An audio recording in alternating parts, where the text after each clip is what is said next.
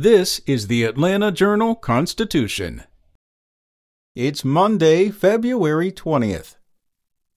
A Fulton County judge has denied an injunction that would have pressed pause on construction of Atlanta's planned Public Safety Training Center in DeKalb County. Superior Court Judge Thomas A. Cox, Jr. ruled against the plaintiffs. DeKalb County resident Amy Taylor, DeKalb County Commissioner Ted Terry, and the South River Watershed Alliance, who have challenged the land development permits recently issued, citing environmental concerns.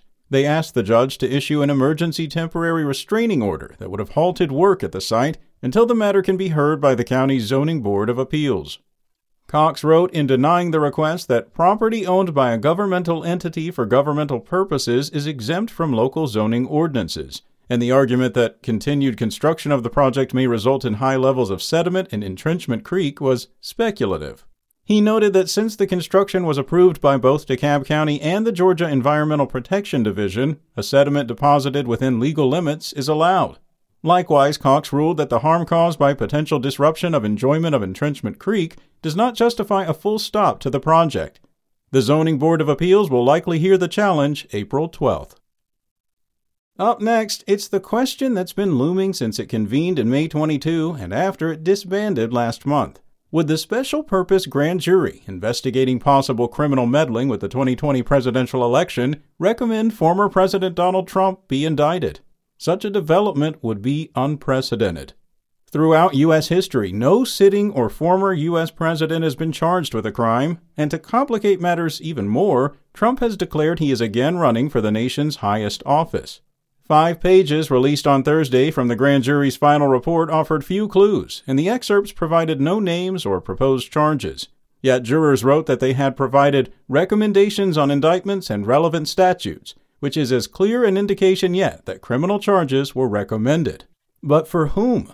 About 2/3 of the final report remains shielded from public view, and it is in that section where more specifics about recommended indictments are included, like whether our former president should be charged.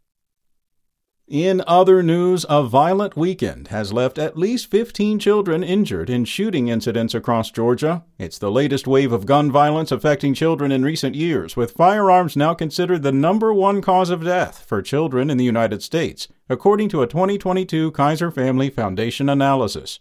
No fatalities have been reported in this weekend's Georgia incidents, but the children, including one as young as 5, were sent to hospitals for their injuries. In the first 2 shootings, which occurred in Columbus and Brookhaven, a dozen kids were hurt on Friday. Government and law enforcement leaders across the state and the country have sounded the alarm each time a child falls victim to a shooting, and the multiple victims in Columbus reiterated the dangerous trend. Gun violence affecting children isn't going to be a problem with a simple fix, officials have warned, with many shootings stemming from interpersonal disputes that often take place behind closed doors. And former President Jimmy Carter, a man known for his faith and for his lifetime of helping others, received words of appreciation and comfort from President Joe Biden and a host of other federal officials over the weekend. In a statement released Sunday afternoon and also posted on Twitter, President Joe Biden said he was praying for Carter and his wife Rosalind. Jimmy Carter, 98 years old, has decided against further medical treatment and instead entered home hospice care surrounded by his family. Members of Congress and other leaders in Washington also joined in sharing on social media their prayers and their appreciation of the 39th President of the United States. The Carter Center did not elaborate on the former president's condition. At 98 years old, he is the longest-living American president, having served as the 39th U.S. president from 1977 to 1981. He's outlived 2 presidents who succeeded him, along with his own vice president. Spoken Layer.